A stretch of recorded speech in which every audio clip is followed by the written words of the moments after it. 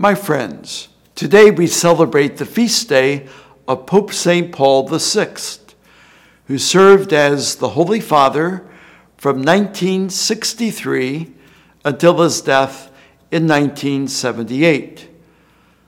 Pope Paul was born Giovanni Battista Montini and was ordained a priest a century ago in 1920.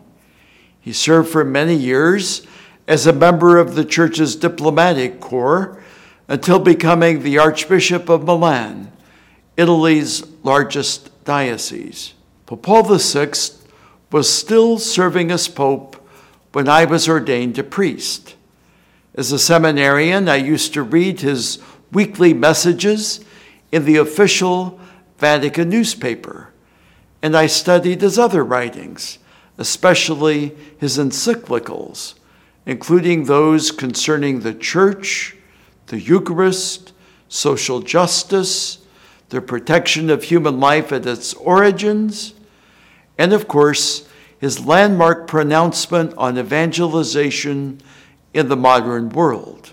Even today, I continue to admire how he combined gentleness with firmness, and how his learning, his erudition, did not get in the way of his message, but rather enhanced it, made it beautiful.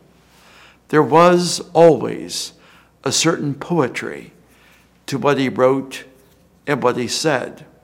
Even more beautiful than his writings was the witness of his life. We didn't know it then, but he was intensely prayerful and led a very sacrificial, ascetical way of life.